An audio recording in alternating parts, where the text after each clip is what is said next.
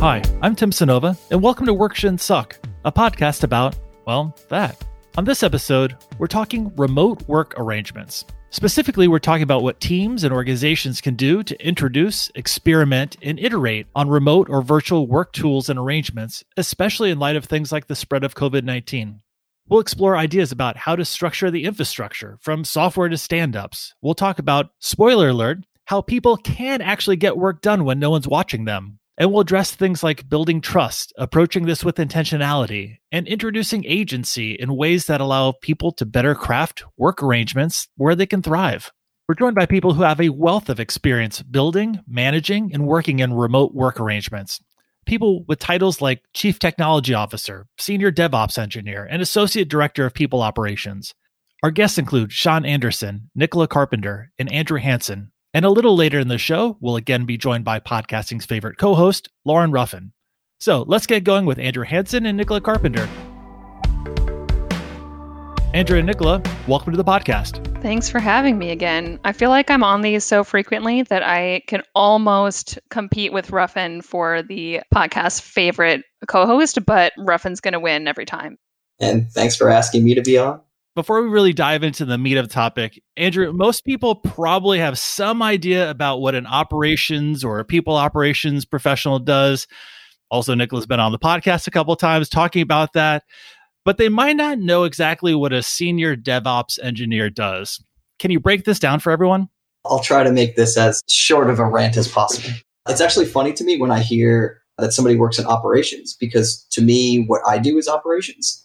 So generally in the tech field, when you talk about operations, those are the people that keep your servers running, keep your email up, keep it so you can continue to make Zoom calls and all those types of things. When I started in technology, that's where I started my career, which was called operations. And generally you were either called a systems engineer or a systems administrator. So that's kind of where I started. And then the field kind of shifted a little bit. And we came up with some new, I don't want to call them titles. Not that I'll get into this now, but DevOps really isn't supposed to be a title. It's supposed to be a philosophy. But a lot of companies took that and have DevOps engineers now. So I am a DevOps engineer, which basically means that I try to take my skills from operations side and managing servers, and I try to also marry that with some development work and also understanding what the other developers that I work with kind of go through and making their lives easier on a daily basis. That's awesome. So also a future podcast episode where you talk about DevOps as a philosophy. We'll be reaching out about that one too. I have a lot to talk about on that one. That would be great. Great. Awesome. So today we want to take a moment, especially with a lot of organizations right now, thinking about introducing almost immediately remote or virtual work arrangements as the spread of, in particular, COVID-19 is really making people worry about gathering, taking transit, the spread of an infectious disease. A lot of organizations seem to be going from 0 to 60 on this without having given some thought to this that might allow them to be more intentional with rolling it out. So I wanted to have an opportunity to talk with both of you about, in your experience, things you've done, things that have worked well, things that haven't worked well, what tools are available for people to use maybe immediately, what kind of switching costs or adoption costs might be introduced into an environment where there's remote work. Let's just go high level. When you think about the difference between working in a physical office with other people and working remote or virtual, what comes to mind for both of you? Well, for me, the first thing that comes to mind is a difference in the way that you interact with people. I think everybody can relate to working in an office or in entertainment or restaurant, any of those places where you're kind of around people all the time and you have the quote unquote water cooler talk and you have these kind of face-to-face interactions with people that don't go away when you do remote work, but are definitely greatly reduced. And so the way that you interact with people needs to be more intentional because you're going to have less of these non-intentional interactions. So we have this ongoing joke that just keeps on getting more amusing of the working from home and homing from work is how I think about it in my mind. But think of two comics. One of them is the things that you imagine someone doing when they work from home, but in a physical office. So like there's a laundry machine next to their desk and their pet is sitting below them, anything like that. And then there's someone working from a coffee shop that carries along with them a whole fax machine and a printer and a physical phone, and then just plugs it in a coffee shop. And I mean, it's an absurd thought, but I love how it kind of shows some of the things that we think about that might be different, and then also shows like how we're not doing those things. I mean, if we're working from home, it's not like we have an actual physical water cooler, which would be amusing if we all had water coolers in our homes.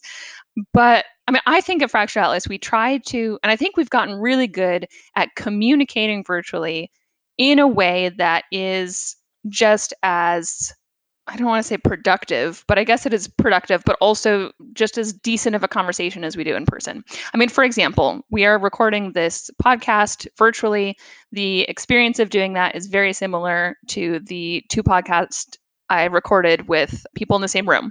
So I think that there are, a lot of similarities that we don't necessarily think there would be similarities for, but there are definitely differences. And I think that if people were to say there are no differences, they would also not be correct.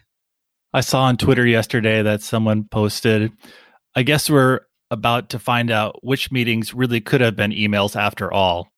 And I thought, yeah, right. Yeah, it's finally. I know. First, I just want to say not everyone can work remotely. And I think that that's also important to acknowledge in a conversation like this. Like there are jobs that it is impossible to do remotely. I mean, sure, there's like telemedicine, but for certain things, you have to go to a doctor in a 3D.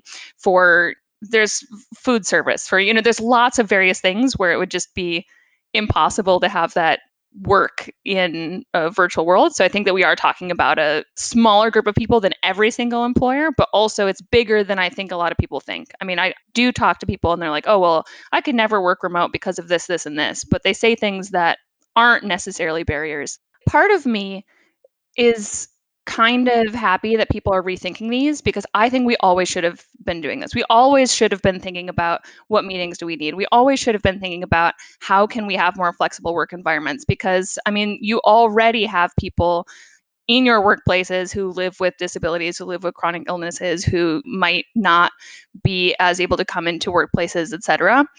But part of me is thinking, oh, okay, well, this is an opportunity to have people think of this. But I also worry that people are going to do things too quickly, not put any effort into making virtual work and think that it fails. And so I kind of wonder if this push to have more people working from home will make more people think that it works or have more people think that it doesn't work. I think that's a good point that you bring up because for context, I've been working on remote teams for probably 6 out of the 12 years that I've been in tech. So obviously in tech, remote work is something it's very normal. Even here at Fractured Atlas, the engineering team has always been completely remote, while the rest of the team has traditionally been in an office and has made that move only fairly recently. But I think it's a good point that you have to be very intentional about these moves, and you have to be very intentional about the things that you're doing when you're making this move to be remote.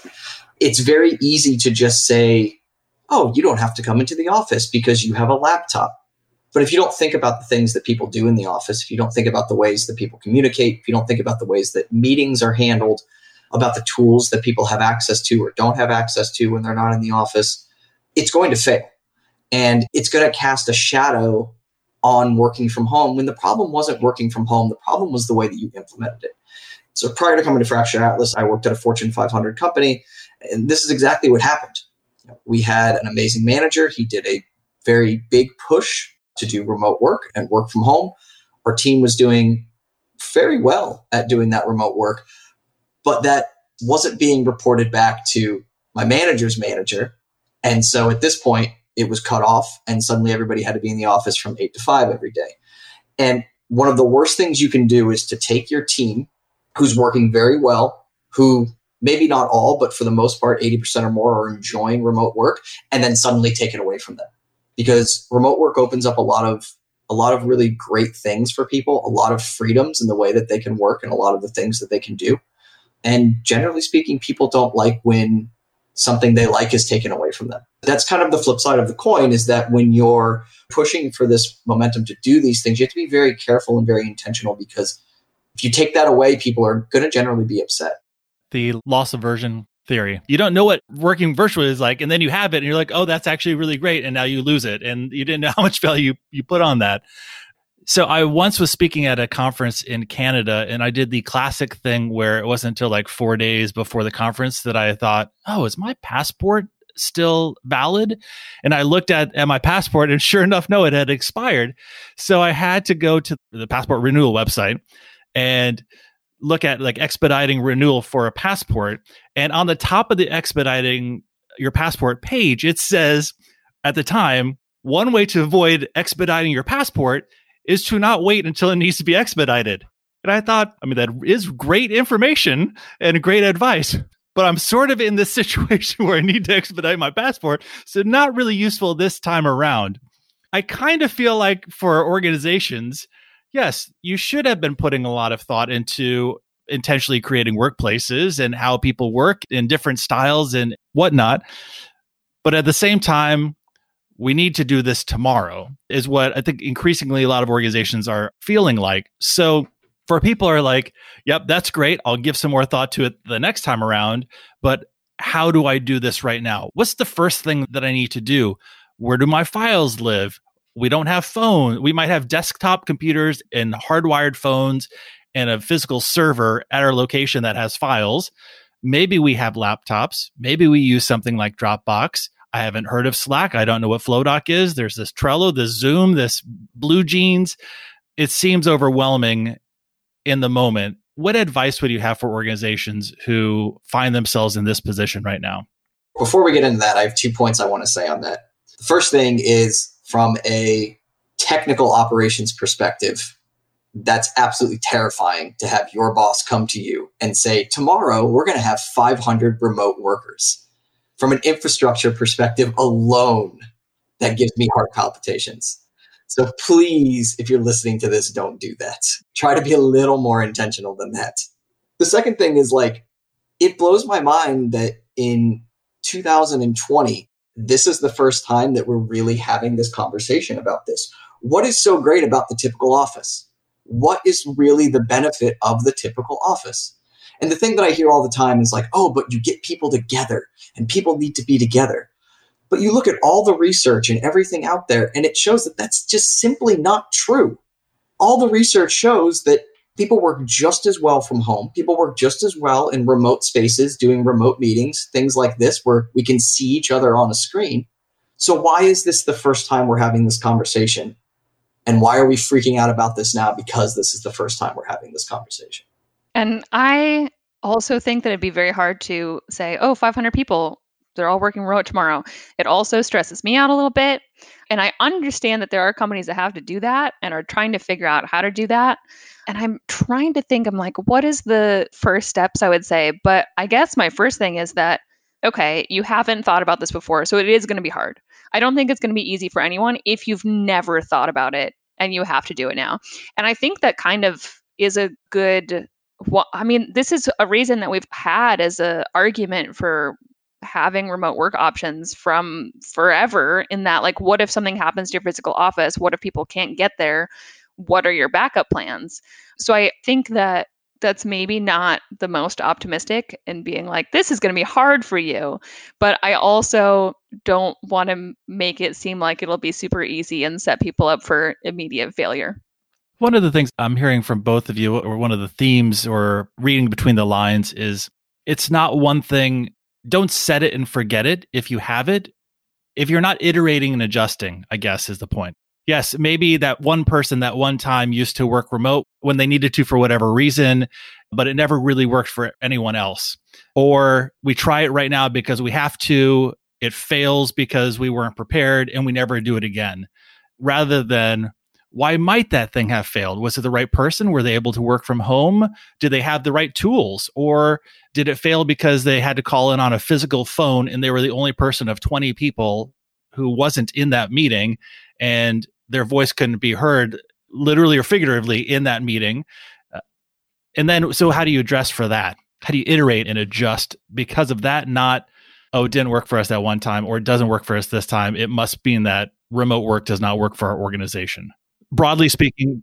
And I feel like that's recurrent on this podcast is how do you think about these things and then iterate on them? But I would want that to be the biggest takeaway of, okay, we're going to try these things now, but we're going to continue to have this conversation so that we don't have to be in this situation again in the future.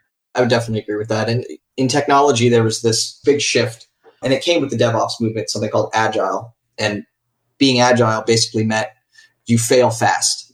So you build fast, you put out the smallest amount that you need just to get your product out to market, and you fail on these small little things, but you iterate very quickly. And I think the same thing can be applied to this. And I think it's to that point, which is you shouldn't just say like, well, we put Slack and Zoom out there and people didn't use them. And well, nope, it just doesn't work. We can't do it as an organization. I have a hard time believing that most corporations, businesses, obviously, with the exception of some things like Nicola pointed out before, I have a hard time believing that you can't have remote work. I just really do. After being in the industry for 12 years and seeing the amount of remote work across a plethora of different types of businesses, it would strike me as very surprising that your company is the proverbial special snowflake that can't make remote work correctly. One of the things that probably bears mentioning is at Fracture Atlas, where we all currently work, we have coworkers that include some of us who work in 12 different states and 6 countries.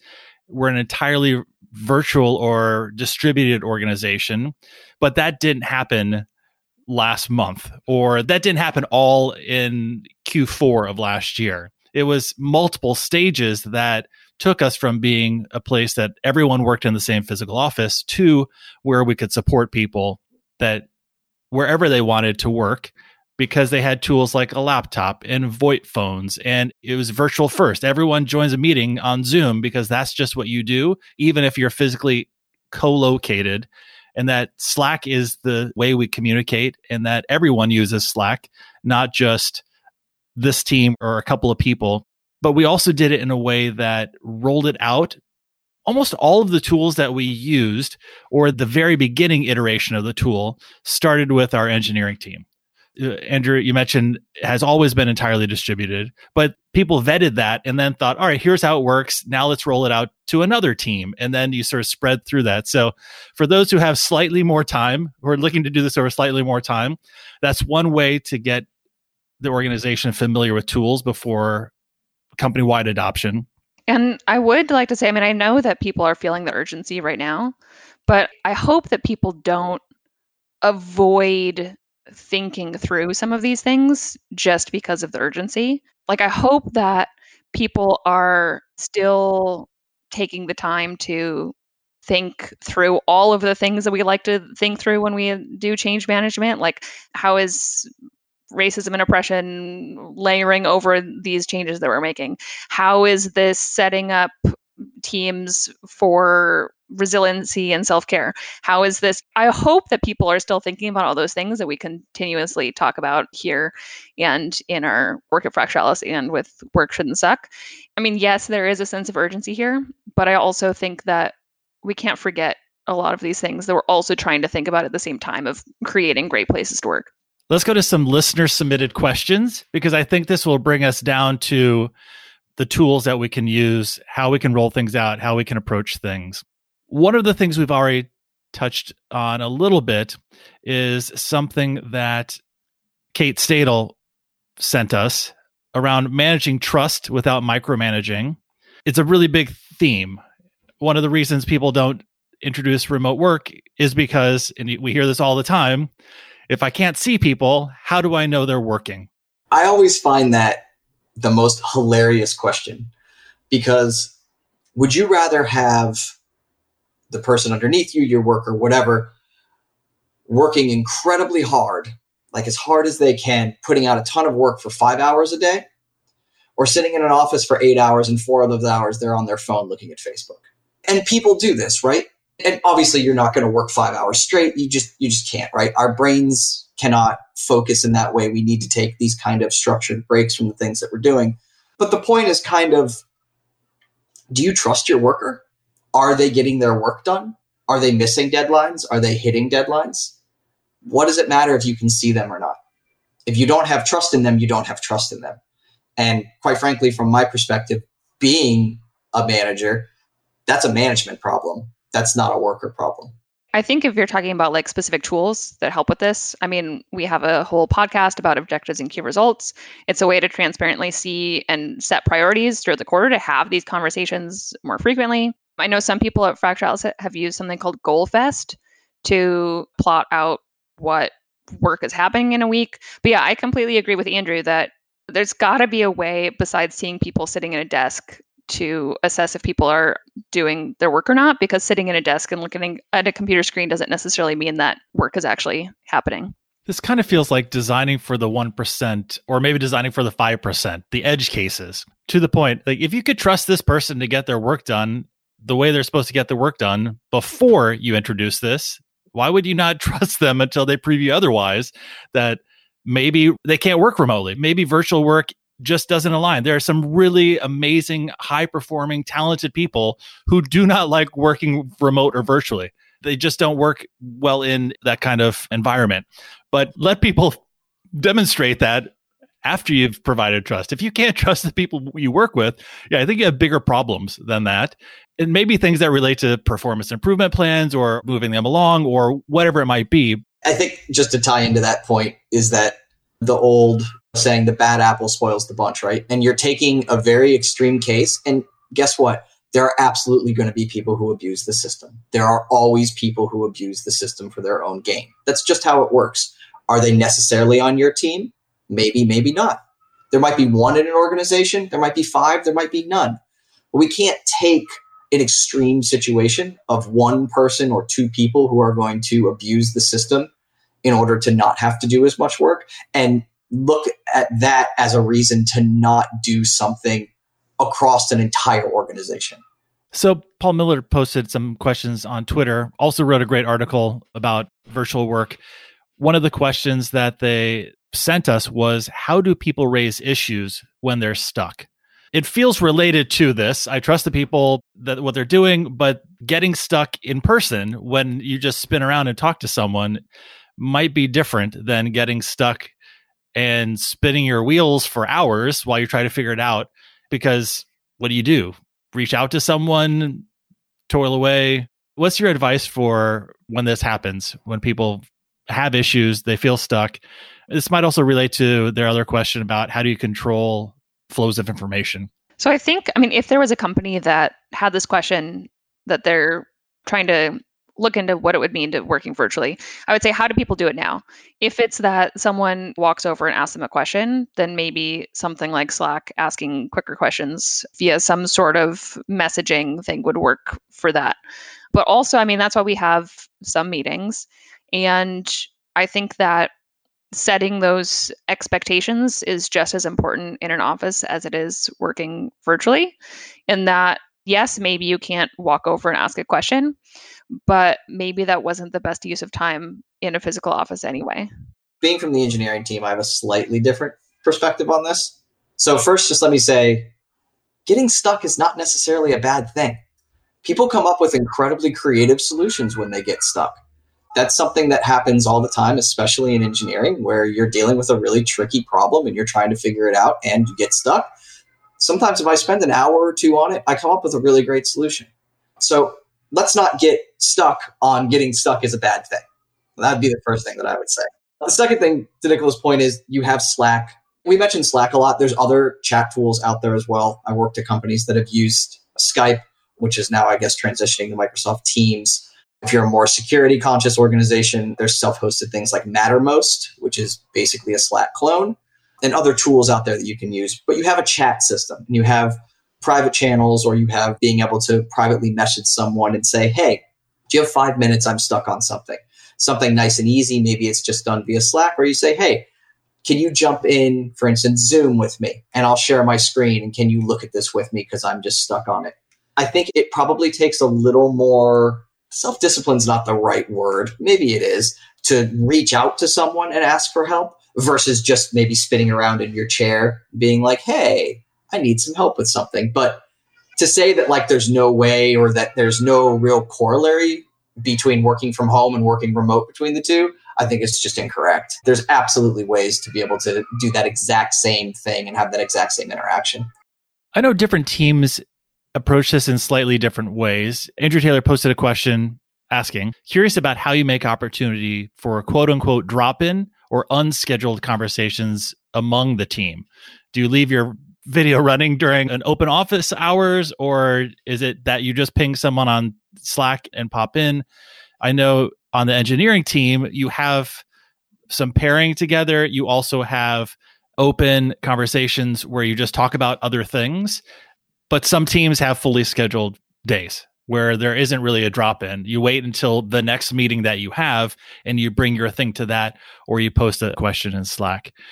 Curious if you have any thoughts on Andrew Taylor's curiosity about this drop-in or unscheduled conversations. So again, I think this is interesting because to me, it's the exact same as in an office. If my boss is running from meeting room to meeting room, I don't really have a chance to drop in and ask them a question either. So that to me is kind of the same thing. And I can speak on engineering specifically. What we do is all the time with my boss, I'll just private message him, hey, do you have 5 minutes? Do you have 10 minutes? Yep. We jump in a Zoom room. We do a quick 5-10 minute call. A lot of times it ends up being 30 minutes, as most of these kind of ad hocs do. And then you kind of go on with your day. So a lot of this, I think, for me, with my background in psychology, just goes back to not knowing and then being afraid. So people are afraid that you're going to lose all these things when you go to remote work, and you're really not. There's really not that much difference other than you're not in the physical same space as the other person. Now, you have to be intentional about the things that you do. You have to be intentional about the changes you make and the way that you put these opportunities forward for people, but it's really not that different. And I think that intentionality kind of forces people to figure out what is important in the day. And I think that can be helpful. Like, for example, I've learned that it's very difficult for me to sit in front of my computer for 8 hours without having some kind of either communication with people or podcast if I don't have, some sort of interaction. If I don't do that, and I've learned that I should either intersperse this, or there are a few people also who work at Fractalis who also work similarly, where we'll just like, oh, do you want to just talk about something? We'll either talk about something related to work and make an excuse to have a meeting, or I'll just listen to podcasts, which somehow fills that kind of need for human interaction. I don't know. I don't exactly know how that works, but it fills that. I think it's helped me realize how I shape my day and how I work best. And I think that if everyone has to think about that, I think that it helps people be more mindful about what they're doing in a work day, how they're shaping their day, what they need to be successful in that day, which are all the questions that I think that we have been asking with Work Shouldn't Suck from the start. Yeah, they're often the things that when you go to the office, you just know you show up at 8, 9, you leave at 5, 6, 7, whatever time, and you assume without really thinking about it, if I'm at the office, I've been working, and however I get what I need done during the day is maybe the best way to do that. When you work at home, where you work virtually distributed, you have to give some more thought to what time is the best time to eat. I need to make sure I get a shower and get dressed. How long can I work before I really need to stop because my brain just shuts off and I need a break? When we were getting ready for the transition at Fractalis, we had a lot of monthly full staff meetings that just took a topic every staff meeting, like loneliness or creativity. What do people do? How do you set up your workday? Do you have something on your calendar that says you need to get up and have lunch? Do you have kickball scheduled at 6 p.m. 3 nights a week because it's going to get you out of the house? Otherwise, you just work until 9 and then or not even realize what time it is. We should probably talk about how do people structure their day. The one that I really want to talk about, besides how people structure their day, I'd like to talk about that one, but also how does anyone get anything done working from home? I think that's such an important question. And I always love when that question comes up. I'm a father of 3 boys. My wife is pregnant. My wife is a stay-at-home mom. My house is constantly crazy. Probably, unless we have a phenomenal editor, you're going to hear that baby screaming at some point in some of these questions. So my house is super chaotic. And that question comes up a lot. How do I get anything done from home? And the thing that I actually think that it kind of ties into how you schedule your day. So for me, I wake up because I don't have to commute. because I don't have to wake right up, take a shower, and get ready to go to a workplace.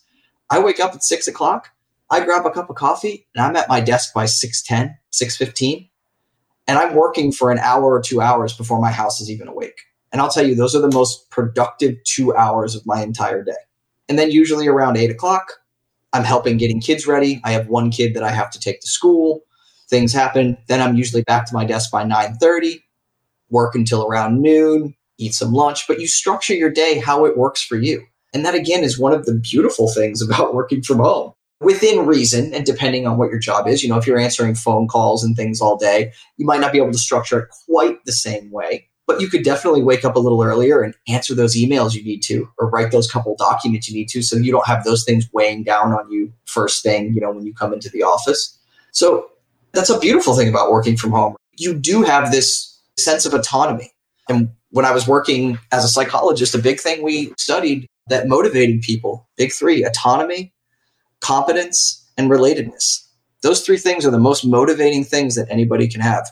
And when you're giving people the ability to structure their day in a way that works for them, you're giving them an incredible amount of autonomy. Yeah, so I am still very new to working from home, and it's been a fun and interesting transition. I don't know if either of you watched the Netflix show The Circle, but I reference it very frequently. And basically the premise, if you don't know, is that there are a number of different people who are put into separate apartments, and they're communicating with other people through a voice-activated social network, basically. And so the only communication they have is via text, and it's very amusing. I find it charming and hilarious and just absurd in all the best ways. And there's this one person in it named Seaburn who just, they show different clips of people just hanging out in the day.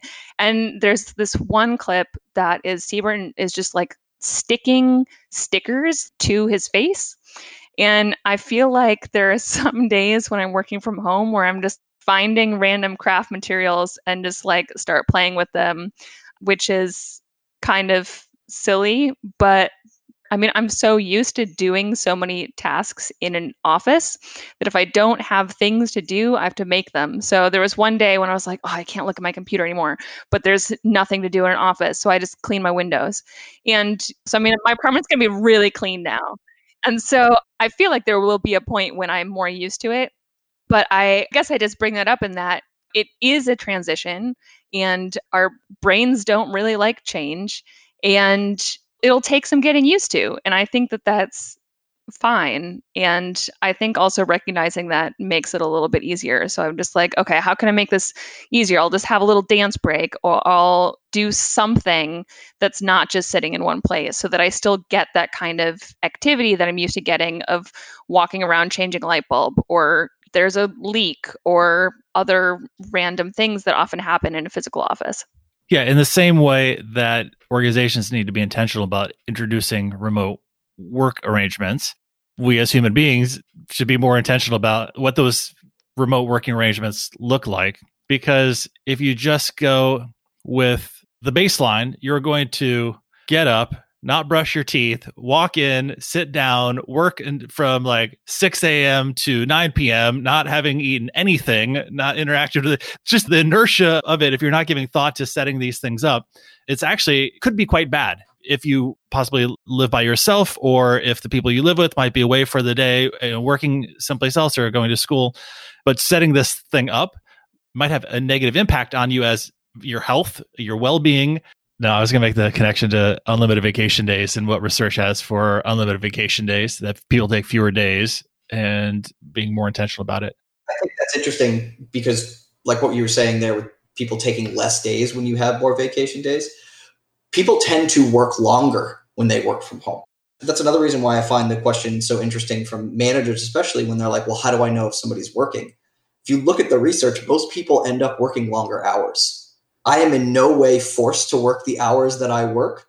I generally, most days, I mean, now take it like I'm taking kids to school, I'm bringing kids back home from school, so on and so forth. But it's not unusual for me to spend 9 or 10 hours in a day to be working because I'm just here and I'm just doing my thing.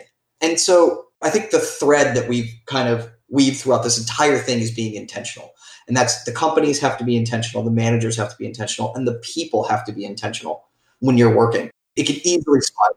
Yeah, I think that's a good point too, of also what you perceive to be the issues might not be the issues. Like the issue probably isn't going to be that people aren't working enough. It might be that they're working too much and burning out. So I think that that's another thing that we need to think about is like the expectations that we all have surrounding remote work might be totally incorrect. And I think we have to be willing to correct those assumptions if our assumptions are incorrect. Absolutely. But one of my favorite tips that a friend gave me was to have a virtual commute, to have some sort of thing that you do at the start of your day and at the end of your day to notate that your work is starting or ending. And I have been working at my kitchen table, but I sit on a different side of it than the side that I eat on. And I specifically set up my laptop with my laptop stand, my keyboard, my mouse, my notebook, and I set it all up. I then start my workday. At the end of the workday, I put it all into a box and I do not see anything related to my work because I live in the New York City area. I have a smallish apartment. I don't have space to have a dedicated desk just for working. But that is enough for me to kind of separate my workspace from my home space in a way that I'm not necessarily thinking about work when I'm eating dinner and watching The Circle, although apparently I do think about work when I'm watching The Circle. I like that you bring that up, and that's something that's phenomenal for a lot of people is being able to really divide that time in your mind. I've been working remotely for a very long time. I still have a very hard time with that. And part of the reason is because even before I got into technology at a very young age, I was very fortunate to have computers in my life. I am 100% a computer geek. And I often, not so jokingly say, like my hobbies are in the same place where I work. So I sit here in front of this computer and I work. And then this is the same place where I also like to do other things. I like to program my own things and build my own things. So sometimes I have a very hard time separating that. And it's very difficult because I'm in the same space for 12 or 14 hours a day.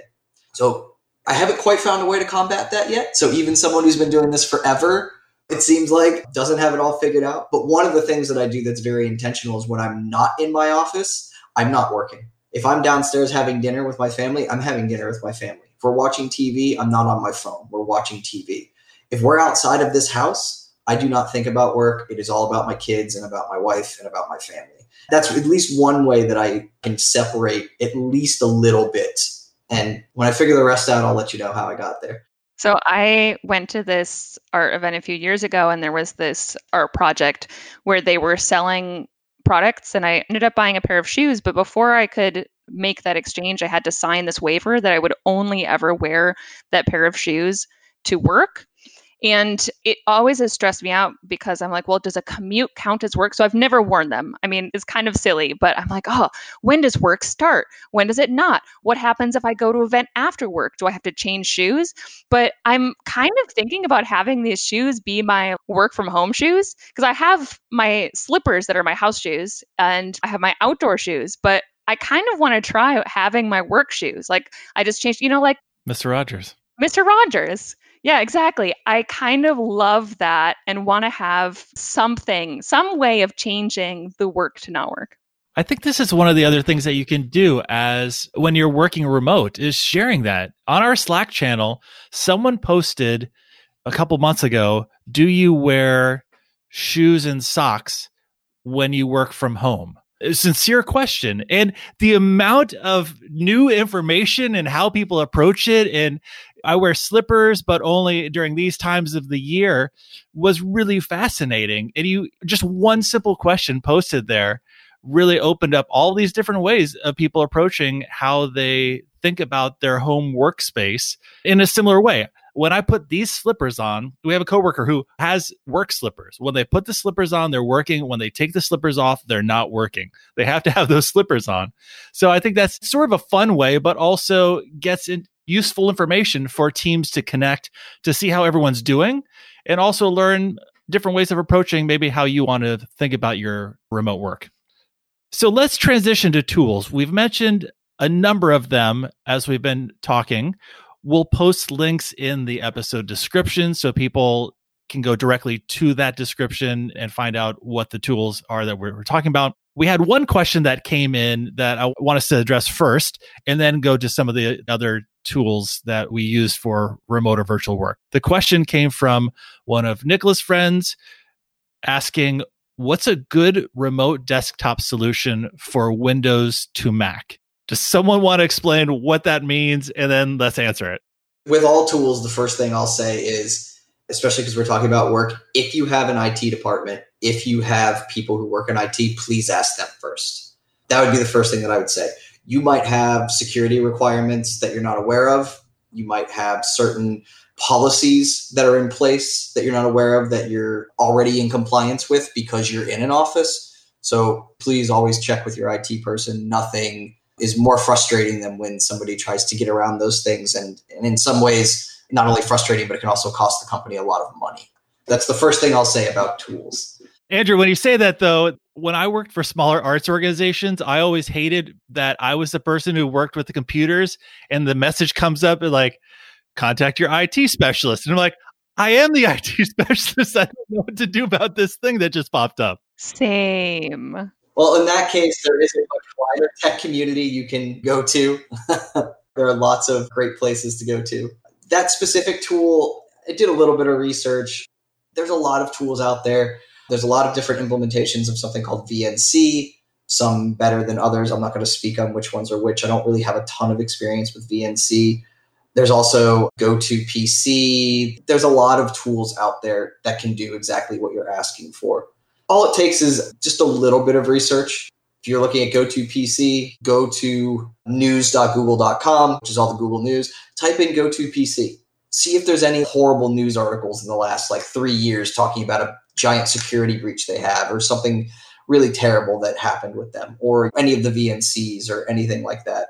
Really just spending 15, 20 minutes of research, you're going to find the tool that works for you. And almost every tool that's out there, as far as remote tools, with rare exception, are going to work across both Macs and PCs. GoToPC years ago might be the first tool that I used to start working remote. I was traveling for work, and for those unfamiliar with the tool, you essentially have it open on your quote unquote work machine, and then you can access it through a portal wherever you might be, from your phone, from a tablet, from a laptop. But while you're moving, it appears as though you're sitting in front of your desk using a tool like that. GoToMyPC is not the only one. It was the one that we used at the time, but it does allow you to access things that you might not be able to access. Although Andrew's advice about making sure that you inadvertently aren't exposing the organization over various networks to a myriad of threats while you do this on the open Wi-Fi network in wherever place you choose to be working. I know he has a lot of thoughts because both he and Nicola have been in various ways working on solutions for this. I wanted to throw that broad enough. I feel like public Wi-Fi is an entire another podcast. Just short of it, I'll say is public Wi-Fi is generally pretty horrible, and I wouldn't recommend using it for anything. I definitely wouldn't recommend you do your banking over it or anything like that. The general suggestion we give to people is if you can't work from home, if you don't have good, reliable internet, and you have to be in a public place all the time, it's generally about the same cost to go to Verizon or AT&T and get what they call a MiFi, which is looks like a little, we always used to call them hockey pucks, a little hockey puck that lets you connect to a Wi-Fi network and then goes over the cellular network. And generally speaking, I would recommend that over using public Wi-Fi. There are other things you can do on public Wi-Fi. You can use VPNs. You can do other things. The simplest is just not to use public Wi-Fi. I'm not saying don't connect to it and look at Facebook. I'm saying don't connect to it and do your banking or look at highly classified documents because you work at some banking company. So there was one day when I was on the New York subway and there were two people talking about things that made me think I should maybe call the SEC or something. I mean, they were talking about super classified things and they were like, oh yeah, did you hear about that person at some golf course talking about something? Yeah, we should go and do whatever this thing because of what they said. And I was like, this feels illegal. And also, why are you giving me all of this information on the subway? So I feel like that should be obvious, but maybe just pay attention to also who is around you when you're having conversations or when someone's looking over your shoulder, even if you're not connecting to public Wi-Fi. That's an absolutely phenomenal point. In security, we call that OPSEC, operational security. You need to be careful what you're saying, who you're saying it to, when you're saying it. I'm probably slightly over paranoid just because of the industry that I'm in. When I go to a Panera's or a Starbucks or something, I tend to find a seat that's against a wall, not close to a window. I don't like people looking at my screen, even if I'm not working on something super top secret. But yeah, these are all things to be mindful of if you're going to be working in public. Again, intentional. The string of all of this, intentional. You have to be intentional with all of this. For those who might have flown and sat on an aisle, you can see someone who doesn't have a screen protector on 10 rows back. You can read what they're working on if they're there. So yeah, there are technology tools. There's maybe quote unquote common sense. Don't talk about highly classified stuff in a crowded place. And there are physical tools like MiFis and screen protectors that make it more challenging for people to read what's on your screen. I want to go with last thoughts, or maybe not last thoughts, closing thoughts on this topic for this podcast, especially recognizing these aren't your closing thoughts ever on this topic. Nicola, what are your closing thoughts on the topic of organizations introducing remote or virtual work arrangements? I would say that if people are coming to the Work Shouldn't Suck podcast for this topic specifically, I think they should go and listen to all the rest of them and read the other things, because a lot of the stuff that we talk about in this podcast is relevant to making the transition to virtual work. And I think that people might not necessarily draw that connection, and I think that they should. Andrew, thoughts? As long as they're not my last thoughts ever, then I'll give you my thoughts. Yeah, not your last thoughts ever. I don't. I think, as I've said kind of throughout the podcast, intentionality. Just make sure you're very intentional about the things that you're doing, whether you're at the top of the food chain or the bottom. I think intentionality is the way to do this correctly. And I think the other thing is to make sure you're always iterating. Make sure you're always making changes. Make sure you're open to making changes. I joke with my friends all the time that my wife hears me say I'm wrong probably more times than any husband has ever said it ever. I'm perfectly fine with being wrong all the time. We only learn by trying new things and by looking at new information. And I think part of that comes from being a scientist. Scientists should be wrong all the time. Our theories are always changing, and this is no different. We're navigating, for a lot of people, uncharted waters, and it's okay to be wrong, and it's okay to iterate and just keep moving forward. Don't take something small and leave that as a sign as the whole thing is a failure and should be abandoned. Terrific advice. Andrew and Nicola, thank you so much for sharing your expertise today and for being on the podcast. Thank you. It's great to be here. Yeah, this was fun. To close out this episode, it's again my pleasure to welcome back to the show podcasting's favorite co-host, Lauren Ruffin. Hey, Lauren, how's it going? Hey, it is a rainy morning in Albuquerque, which is rare. And my voice hasn't changed yet, thanks to daylight savings time. So hopefully I'll be a little bit more chipper as our conversation goes. Guaranteed, because this is a dope conversation. But the voice is really something right now. We have a special return guest on the show today, our fellow co-CEO and Chief Technology Officer at Fracture Atlas, Sean Anderson. Sean, how's it going today?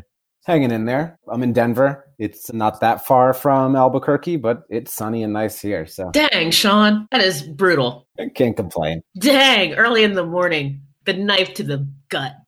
So this episode is all about remote work, something many organizations have been giving serious thought to, especially in light of the spread of COVID-19. Both of you have extensive experience working and managing remote teams. Sean, for nearly the entirety of your career, I imagine, you've only worked that way, virtually and remotely. With that in mind, and with your CTO hat on, what advice do you have for organizations now wrestling with how to quickly implement these type of arrangements? Well, first of all, don't be too afraid. The consequences for not finding a way to allow your workforce to engage remotely is probably greater than letting them work from home.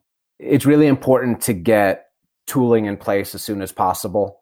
I certainly recommend using video communications over the phone or trying to rely on email. Those are both notorious for horrible lag time, feeling very disconnected. Video really does help get over a lot of the bumps that you would experience with managing a remote workforce. At Fracture Atlas, we use Zoom. We've used BlueJeans. We've used Skype in certain situations. We used to use whatever Google had. Google Hangouts. Way Hangouts. back when Google Hangouts. People still use that. My least favorite of the bunch, but yeah. Yeah, mine too. My computer doesn't let me use Google Hangouts. It's pretty finicky. So we use Slack as a messaging tool. We used to use FlowDoc, and there's a built-in function though in Slack that allows you to hop onto video lines as well, right? Yes. So Slack has integrated video, and it also has integrations with tools like Zoom that you can launch off into your own Zoom channel at any time. I think those things are all great, but you really just have to get whatever the low-hanging fruit is for your particular company or organization. So if you're already in the Microsoft ecosystem, go ahead and lean into Skype for Business, look at those kinds of tools. If this is something that you haven't really done anything with at all, I would suggest checking out, even though I'm not a big fan of Google Hangouts. It's free and it's fairly simple to start rolling that out to your teams. But if you can afford to pay, we've definitely found Zoom to be a really good platform. It's fully featured. It's very easy for people to get it installed on their systems. And I think that's really the way to go. One of the things we haven't mentioned yet on this podcast, and I know we have a number of people who work with nonprofits who are looking for the free or inexpensive options. Oftentimes, companies provide nonprofit discounts for some of the subscription services available. So it's always worth asking. For sure. That's kind of like our built-in first request to any vendor that we work with across the board. So whether it's a communications platform or just any kind of software license, it's like a knee-jerk, hey, we're a nonprofit. What kind of nonprofit rates do you offer? And you'll find that sometimes you'll even get stuff for free. So Slack, we get an organization level membership entirely for free, which is fantastic. Thank you, Slack. For Zoom, you can get, without any nonprofit discount, you can get, I think it's 40 or 45 minutes per session for free. So you can just try it out. Worst case scenario, you just hop right back in to the room again. But they also do provide nonprofit discounts. I can't recall what the percentage is, but it's a fairly healthy percentage. Or maybe your meeting doesn't need to be longer than 40 or 45 minutes. And Zoom tells you that. Yeah, exactly. It's like you're done having this conversation. Yeah, that's my philosophy. 45 minutes max. It's a great built-in reminder. We've actually done that a few times where we've scheduled meetings to be 40 to 45 minutes instead of the full hour to prevent the lengthening of meetings. I don't know. I've just seen this tendency that if you schedule an hour, it's an hour and 5, an hour and 10 minutes. If you're seeing that tendency within your company, schedule 45-minute long meetings if you want to make sure that you get done in under an hour. Well, Lauren, we talked about earlier in the podcast a lot of the intentionality that goes into how we work and how we need to work differently when it's a remote or virtual than if we were just all in the same place. Both of you have managed completely virtual teams. You're co-CEOs of an entirely virtual organization. I'm curious, Lauren, why don't you start? How do you structure team interactions? What does that actually look like? And how might it be different than if everyone were, say, in the same space? There's a mind shift that happens when you have employees who occasionally work from home to really being intentional about implementing sort of remote work practices. Like, I think those are totally different philosophies. Mostly because, and we've spoken about this on the podcast, and I know that you chat about it with our other guests, but to me, it's important that everyone's having the same experience professionally. And so I found it particularly hard being the only non-engineer working remote at Fractured Atlas. And it wasn't even that the systems weren't there. It was that the culture hadn't shifted 100%.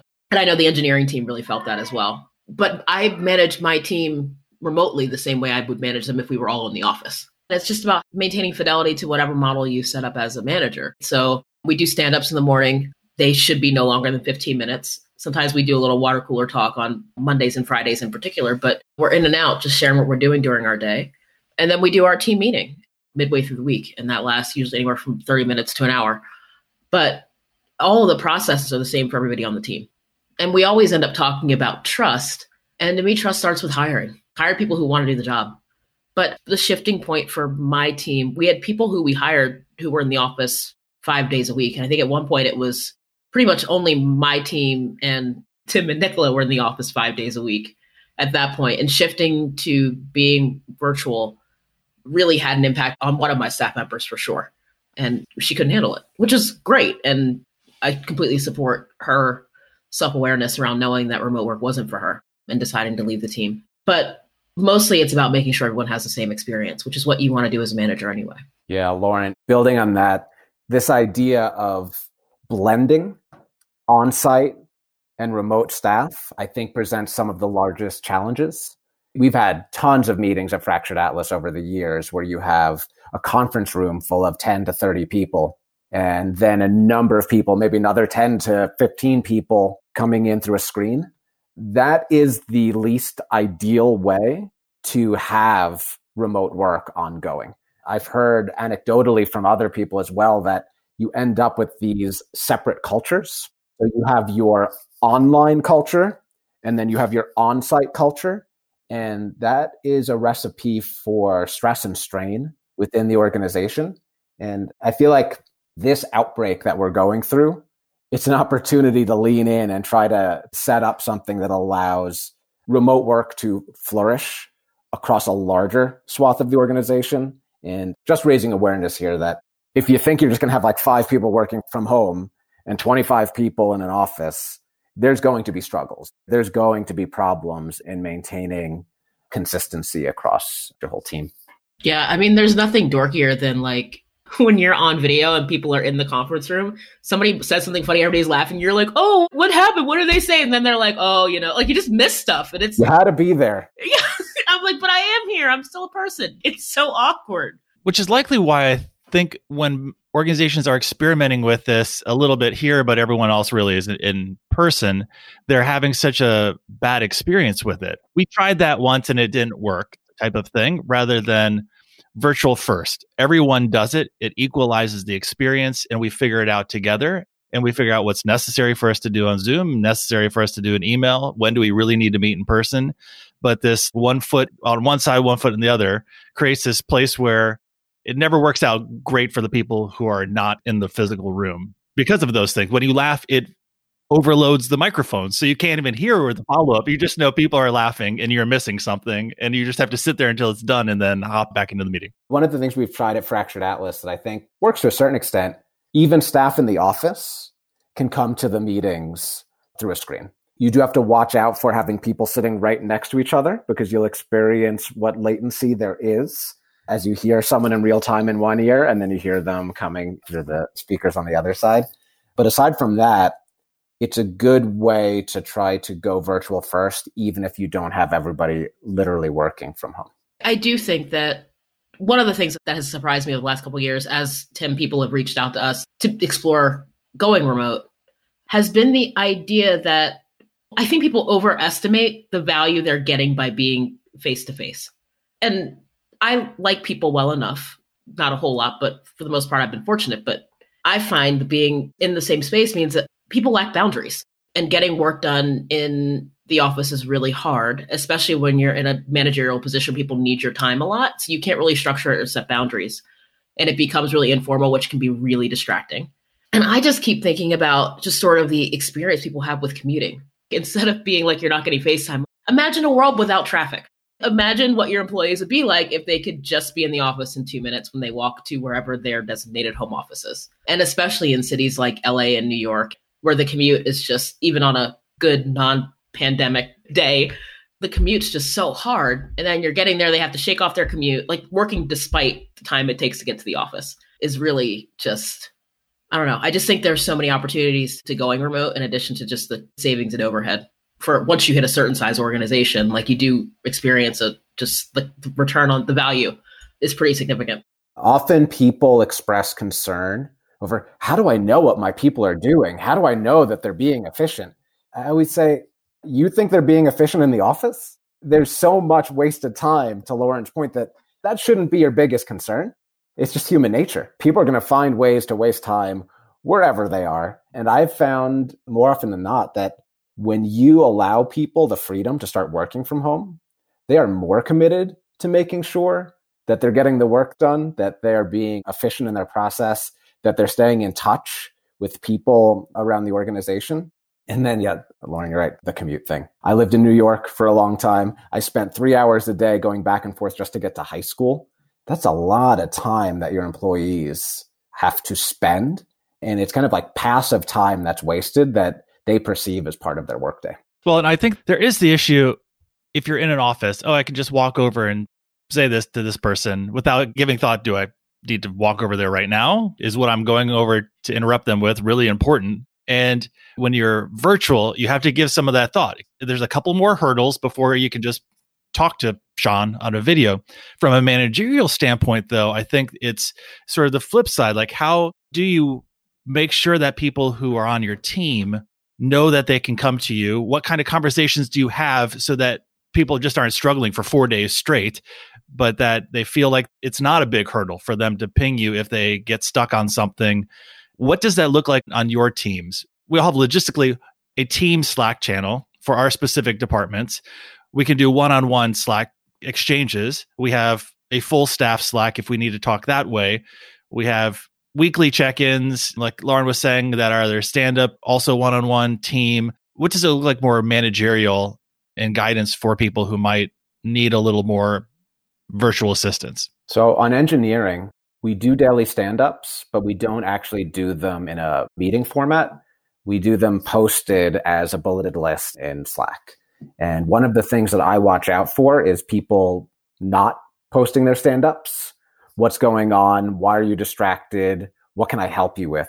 Because a lot of the time it's not them forgetting per se. That's an indication that they may even be overwhelmed. On the other side of those stand-ups, though, you can look out for people who are posting the same thing over multiple days, which suggests they are stuck.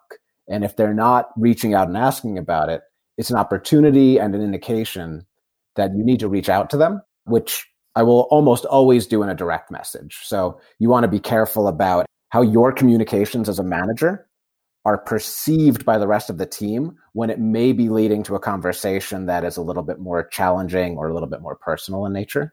But I use those kinds of things to know when is it time to reach out. And then the other thing that I have in place is every 2 weeks, I do have an in-person, well, virtually, an in-person meeting with every member of my team. And they are encouraged to write the agenda. This is your time, not my time. And since you're not seeing people in the in-between times, you need to be super intentional about giving them the opportunity to reach out and tell you about what is going on that might be impacting their work, what is going on that might be impacting them personally. And that really helps to keep them connected. You know, Sean, that raises something I hadn't thought about around the difference in providing feedback in an office environment and providing feedback virtually. Because when I worked in an office, open door policy, there was a signal that happened if someone was talking in my office with the door closed for a while. Like there's a social signaling around the entire team knows this person is struggling. They're having a conversation with their manager, or how you provide feedback face-to-face versus how you provide feedback virtually. Perception shifts in remote environments because people don't see all the conversations happening. In an office environment, even if someone's not privy to the conversation, they see the conversation happening. And so one of the things I try to do is I'm intentional about when someone needs motivational feedback, doing that in a full, picking out when to do that, whether it's when we're all in person on Zoom. Sorry, I'm using Zoom as in person, but when we're all on video, as opposed to doing it in our Slack channel, as opposed to doing it in a private message. All of those things do require a little bit more thought once you get to the point where you have a team member who is struggling and you need to let everyone else on the team know that you're aware of it. The signaling looks a little bit different than it does when you're working in the same space. Yeah, it's hidden. You won't see it. You're right. That's one of the contrasts of working remotely. I guess what I'm saying is I tend to keep everything either in our weekly team meeting or in our, you didn't do your timesheet. I don't make that a private message. I do that in our department team Slack channel because I think it's important. I think that when feedback happens or things that are shared that shouldn't be known by the entire team, it's usually the staff member reaching out to me one-to-one as opposed to me initiating a one-to-one conversation. I actually try to keep my one-to-ones pretty minimal. My scheduled one-on-ones are really short, so they tend to last 15 to 30 minutes. I offer very often, hey, if you have nothing and I have nothing, we can skip it. Oh yeah, no, I'm like, this is your time. If you don't need it, I am happy to give it back. I am good to go. As far as the critical feedback out in the open or private, I think this might be a place where we differ. I tend to subscribe to the idea that you celebrate accomplishments in public and then you provide critical feedback mostly in private. Sometimes, however, Let's say I was seeing something in a couple team members. Let's go back to those stand-ups. Not posting the stand-ups or the quality of the stand-ups diminishing. That is something that I might address in a team meeting or in our engineering Slack channel, where I say, hey, everyone, stand-ups, mandatory, enough detail so that anybody could read this and understand what you're doing. And then I would follow up with the individuals to say, yeah, that was you. And I hope you knew it. And if they didn't know it, that leads to a whole other set of conversations. Well, I think the defaulting as much as possible to open in a channel, even if it might not involve everyone. Let's just talk about work in general. If you're posting about this thing we're working on, the annual peel, and you're posting with what could be a one-on-one conversation, but in the channel, the team has more context for what's going on, who's working on what. And it could be done one-on-one, but probably more useful, especially because everyone's remote from each other, to have this all in one place. I also would say, I think we also all differ, or I differ from the two of you on check-ins. If you don't have anything to talk about, I still want to talk to you. It doesn't have to be as long, but this is also one of those opportunities to do the social check-in. The general question, how's it going? And just let someone go from there, often yields things that it didn't rise to the level of agenda item, perhaps, but actually should be an agenda item to talk about whatever it is that sort of comes from that. Tim, does your team do daily stand-ups? We don't do daily stand-ups. Yeah, a lot of my social stuff happens during stand-up. I do check-ins on Mondays, but my check-ins yesterday were totally social. So I get that, but I wonder what my team would look like without a daily stand-up. Now that's an interesting thought. I think they hold me accountable. I need stand-ups. I don't know if the team does, but I need them. If you're in an office, you have that natural, like you're going to see people, you get a sense of where things are. I think in the remote working environment, some kind of stand-up is pretty much required. You need these reminders. Stay connected. Stay connected to your team as a manager. Keep on top of the way people are feeling and operating. I'm sure there's other ways, but stand-ups of all kinds are just a really simple way to make sure that you're staying connected.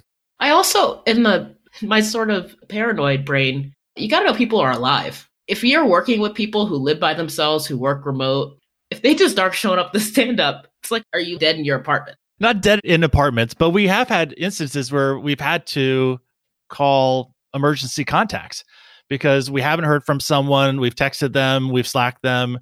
And yeah, it does become posting a message in the morning or so when you start working so everyone knows you're online. And sometimes things happen and that's the way you find out about them.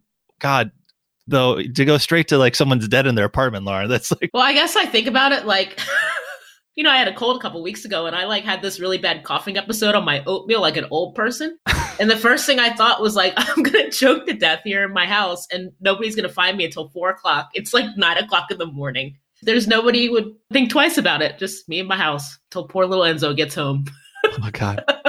I think a question that I would have for Sean is, do you need a dedicated sort of tech specialist, for lack of a better word, to be able to implement remote policies? Oh, that is a good question. Or can the relative layperson figure it out? I would like to think that the layperson could figure it out, but I think the path to really effectively implementing a remote work policy, all of the remote work procedures, you are much better off having someone with knowledge of all of these tools to get you going. Otherwise, you're going to bump into things that you'd be better off avoiding, and you're going to quickly sour, I think, on both sides of the equation here, on the management side, as well as on the employee side. We're going to feel like, oh, this isn't for us. If you want to get to the end in a shortcut fashion, I think you need to work with someone who's got the tech on their side. I mean, to be clear, I think what we're all saying is either you do the remote thing or you don't do it. But correct. The worst thing you could do is kind of that. If you want to work from home, you can for a long period of time. Like either do it or don't. Yeah, for sure. I mean, it's like Mr. Miyagi said, walk left side, safe. Walk right side, safe. Walk middle of the road, sooner or later, squish like a grape. You said like Mr. Miyagi. I was like, Mr. Miyagi didn't say or get off the pot. So he didn't say, that's what I was thinking. I know. I mean, I have a love for the Karate Kid. I don't know why. I think it's because I grew up with it. But I always think of him saying that because it's totally true. Whenever you do something in that halfway state, you're taking on the risks from both sides. So you're better off fully committing to a strategy that works than doing half measures. Sean, before we say goodbye to you in this episode, what are your closing thoughts on the topic? I think remote work is work. I don't actually think it differs all that much from what people are generally used to.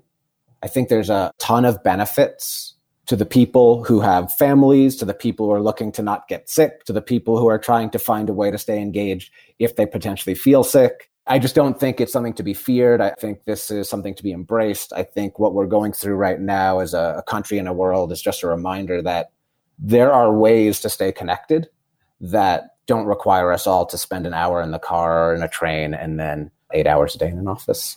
Sean, thanks so much for spending some of your time with us this morning. I always end our video meetings by saying something like, see you online. Of course, we already are online, so we'll see you online in different ways. Thanks, Tim. Thanks, Lauren. So, Lauren, we're talking remote work. We work in the cultural sector for the most part, a sector largely built on bringing people together in community to engage in experiences. One of those experiences is the annual South by Southwest conference or convention in Austin that was announced late last week that it was going to be canceled. You wearing your Crux hat and your Fractured Atlas hat, we were on several panels. You had several events that you were producing.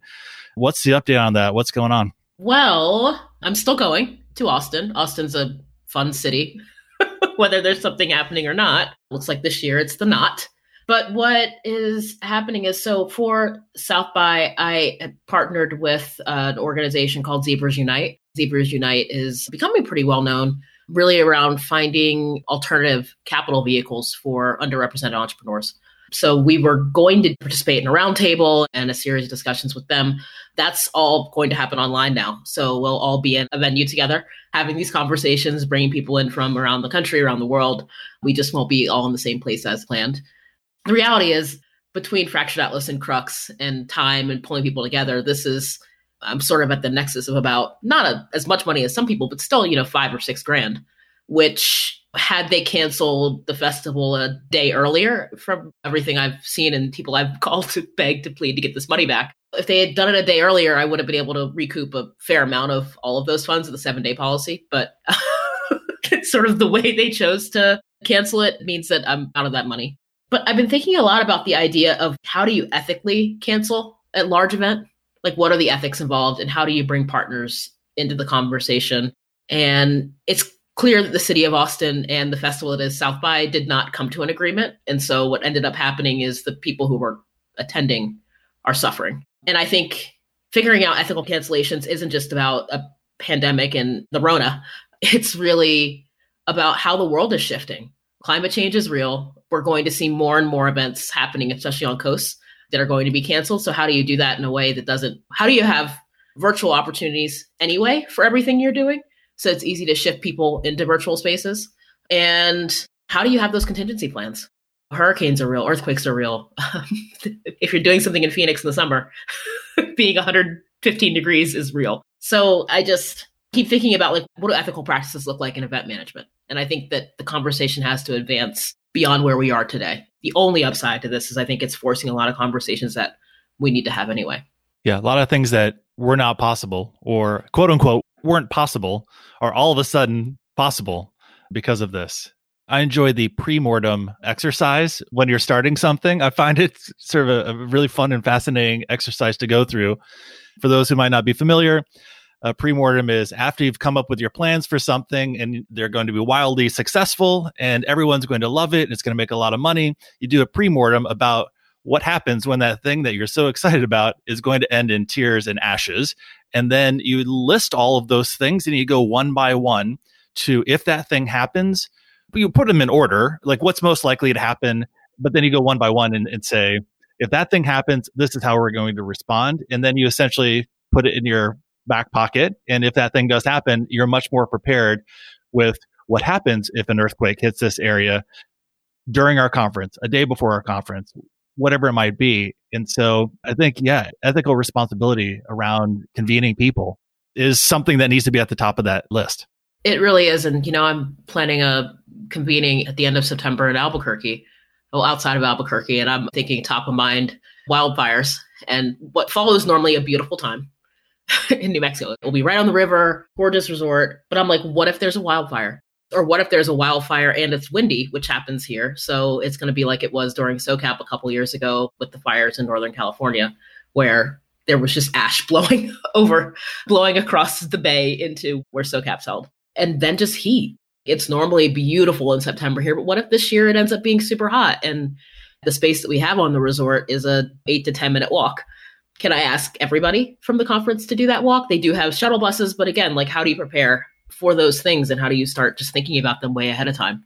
Yeah, thinking about everyone who wants to be a part of that convening, and is it truly open and available to everyone, and what might be prohibitive, and how can we remove some of those barriers so that it's as inclusive as possible? No, just, I would say inclusive, period, not as possible, because I think a lot of people are like, it's inclusive as possible right now. But I think that just raises a larger conversation about physical spaces. Like we, like people writ large. And I think the art sector is one of those sectors that is particularly beholden to physical spaces on either coast.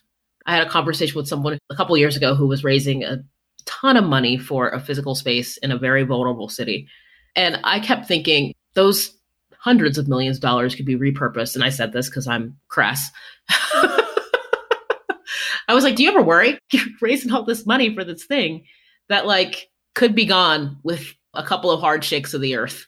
And they were like, yeah, I do think about that, but this is what we're going to do. And I kept thinking, like, if you were to spend that money doing a really, really great virtual version of the thing that you want to do, it could be accessed by so many more people and really push technology. And really, you could build something that could last forever. But our continued reliance on physical spaces and the work that it takes to maintain a large physical plant for performances, for art shows, as museums and everything else, to me, it's wasteful. For lack of a better, it's legit wasteful. With your Crux hat on, the virtual reality, augmented reality, as it applies to convenings, you mentioned the Zebras Unite partnership that you have is going virtual. Who's doing this really well? Who might be pairing these new technologies with virtual convenings to use as a case study for how might one do something that's not old school conference, old school convention, quote unquote? Everything about my life is spent between sort of industries and organizations that I really love that have a lot of work to do structurally. And the VR AR space is no different. So AltSpace VR is a convening space online that people often use to have meetings, put on a headset. I love everything about immersive storytelling, and I have a hard time spending more than 10 or 12 minutes at a time in a headset. So the hardware has to improve. But I think some of those are great, but I also, we've done lots of cool things just with Zoom. You can do breakout rooms. You can bring people together. You can sort of sort folks into different rooms. And that's not super hard to do once you figure it out. So there are a couple of conferences that I understand. So I believe E3 is being canceled today, which is huge. GDC is on the bubble. Actually, GDC might have canceled, actually. I'm not sure. So both of these are huge gaming and online entertainment conferences. My understanding is that E3 is doing something online. I haven't checked Twitter yet this morning, but when I went to bed last night, the rumor was that E3 was being canceled today. So I think we're going to have to figure this out really quickly. And the good thing is you have people who are really sophisticated technologists who are now in this conversation. And I think that what today seems like a how are we going to do this situation is in 3 months going to be, this is how you do it. I think we have people who are quickly blazing the trails on that. So you brought up how long you could wear a VR headset, and it reminded me of the Zoom meeting coefficient of the sort of 2 to 1. For those who have spent any time in Zoom, it's twice as tiring as a meeting that's done in person. It just takes a different attention. So if you have a 2-hour meeting in person, that's going to feel like a 4-hour meeting. And you need to be cognizant of that, to build in breaks and ways to let people just decompress. You're spot on. And I say this as someone who is difficult to meet with. I've worked with you for a number of years, Lauren. I think the last time we were together, I was like, where else am I going to work where I can essentially spend hours walking in circles around the room and nobody thinks I'm a total nerd? But the other thing I was thinking about is how much easier it is to do everything with people like you've met in person or you spent a lot of time with. I was thinking, like, what if Zoom went down and the 4 of us had to do tacticals by phone? I could do a tactical with you. We could probably do a tactical on the phone. But there aren't, I've lost the skill at phone conferencing. Remember when like you used to, I remember being a lobbyist and it would be like a weekly call with X client and there'd be like 30 consultants on the call, which seems like a nightmare now. So yeah, still do that with law firms. That's like the last remaining convening that is almost always on audio only. And it becomes, even with 3 people, you're stepping on each other and like half the meeting is just crosstalk. When I was in high school, I used to frequently do like a 3-way call. And then the connecting chain, like there would be a whole bunch of us on the phone and we could do it. And I'm like, how have I lost this skill? You've developed other skills. Yeah. One could hope. Skill. we hope that I've developed other skills since then. True. I totally forgot about the chain calls like that. But now, like being on the phone with any more than one person is a real challenge. And so I say that to say it takes a while to get accustomed to being on video. It's always easier being on video with people you really know. That I think holds true for anything. It's hard having dinner with somebody you barely know. It's not like video is immediately easy. You have to get good at it and you have to get to know the person on the other end. It's interesting times. I'm a total convert. Like I'm such a fan of remote work now. I was not. I know. I remember those conversations. You and Pallavi were the holdouts. Sean and I were like, do it now. There's clearly a lot of benefit to it. My holdout was, I feel like we're losing something as human beings in not being in a physical space together. And we are. But you also gain other things. Yes, that's right. We're losing out on germs. Germ transmission. Yes, we lost on that one. Office gossip that impacts the culture. We're losing positives and negatives, but we also gain other things that I think you don't in having that. And having seen what those things are and how people can change the way they want to live and work, I've increasingly been a convert to this is how you can work, even if it's not the entire organization needs to go virtual, but having an intentional plan that's set up or intentional structure that's set up to be able to work this way. And for everyone to be able to work that way and understand what that's like. This is a skill that almost everyone in the 21st century needs to have in order to be effective or productive as just a coworker. Yeah, I think you're so right. And I'm really excited. In the summer months, well, one, I love working from home in the summer. It's fantastic. You can sit outside, you can sort of be in your best self. But in the wintertime, one of the things I always hated about working in an office was I would get to the office when it was dark and I would leave when it was dark. And so if I wanted to run outside, I was walking the dog and the dog's in the dark. Like I felt like I never saw the sunlight. And just being able to step outside or spend in Albuquerque, it warms up so much in the middle of the day. If I was in an office all winter long, when I knew it was going to be dark, but there was going to be this beautiful 90 minutes where it was 55 or 60 degrees in November or December. But being able to just see that and get outside and experience it and work out there and breathe some fresh air is transformational. And I'm so excited for you because once your foot heals. That's right. I don't know if we've told our listeners that you snapped your ankle. Yeah, I came back with some really cool Canadian souvenirs in the form of a handful of surgical screws. Yeah. But once that's over, you're going to be able to ride your bike in the middle of the day. Yeah, you're right. And that will be the subject for a future episode conversation where we talk about guilt that comes from taking time during the day to do something, possibly, even when you're working. No, that guilt, I shook that Catholicism I was raised in. I no longer experience guilt. I mean, I think we talked about this earlier in the podcast with Andrew and Nicola. When people work from home, they tend to work longer hours than they would if they went into the office because they don't have an easier or clear delineation of start, stop. And then if you are working, say, 8 or 9 hours like you typically would, but you start earlier and later, you might initially feel guilty to say, I'm taking 2 hours to go work out at the gym, walk around, stare at the sun, breathe fresh air, and then I'm going to come back. And there's a hurdle that a lot of people need to address. I feel it in particular living with children. They get home from school and I'm still working. And then it's like, what are you doing? I'm like, working. Well, you were working when we left. I was like, yeah, I was working when you left. And then it's like, we're going to bed. What are you doing? I got my laptop. I'm working. But what I've been trying to do wasn't my own idea. Can't take credit for it. Was putting the laptop away at 6 o'clock. I love that Nicola puts her work laptop and materials into a physical box and then puts them someplace else so that in a small apartment, she doesn't just sit down for a quick email, but it's physically in a different place. But in particular, working on East Coast time, there are days where I start working at 6 a.m. my time and y'all have gone home, but it's still my brain's still on my work hours. So I look up and it's the only thing that stops me is that I have to fix dinner for somebody. I think that's one of the challenges in that when you do work with people across time zones, for instance, I do my best work in the morning. If we're accommodating an 8 a.m. Eastern time meeting, because we have people, our colleague Pallavi lives in India, and so there's only a couple points during the day where we can have a meeting, I start my day in a different way. And then it rolls right into just the regular workday and meetings. And then some people work until 7 or 8 p.m. Eastern time, and you could stretch your day from 8 to 8 and not still have that personal time that you typically would, because it becomes the other type of work, not the solo thinking, ideating, if that's still a word, part of your day. It shouldn't be a word if it still is.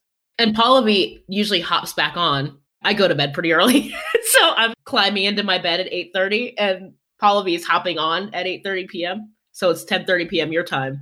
So it's like, well, let me start Pallavi's day by responding to these things and end my day by responding to these things. On the whole, I'll take that as opposed to the alternative, which is working in an office from 9 to 5 and then still bringing work home with me, which is really just terrible. Well, Lauren, we have covered a lot of ground and a lot of different topics related to the overarching remote work conversation. What are your closing thoughts on the topic for this episode? I think there are just so many benefits to doing it.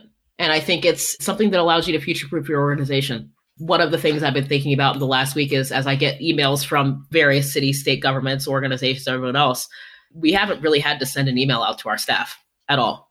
This has not impacted our work. It's not, I mean, I'm sure our staff are feeling it, but what we've done is we've liberated our staff to figure out what changes they want to make in their lives. And the one thing they don't have to figure out is how they're going to work, which I think is just so, I feel really fortunate as a manager to not have to be navigating these things on the fly.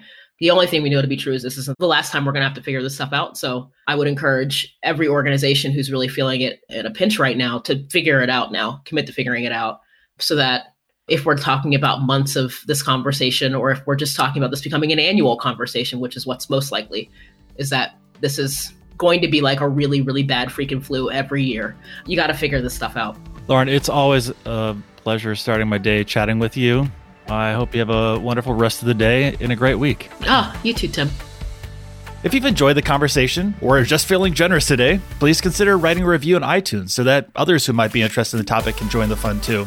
Give it a thumbs up or 5 stars or phone a friend, whatever your podcasting platform of choice offers. If you didn't enjoy this chat, please tell someone about it who you don't like as much. Until next time, thanks for listening.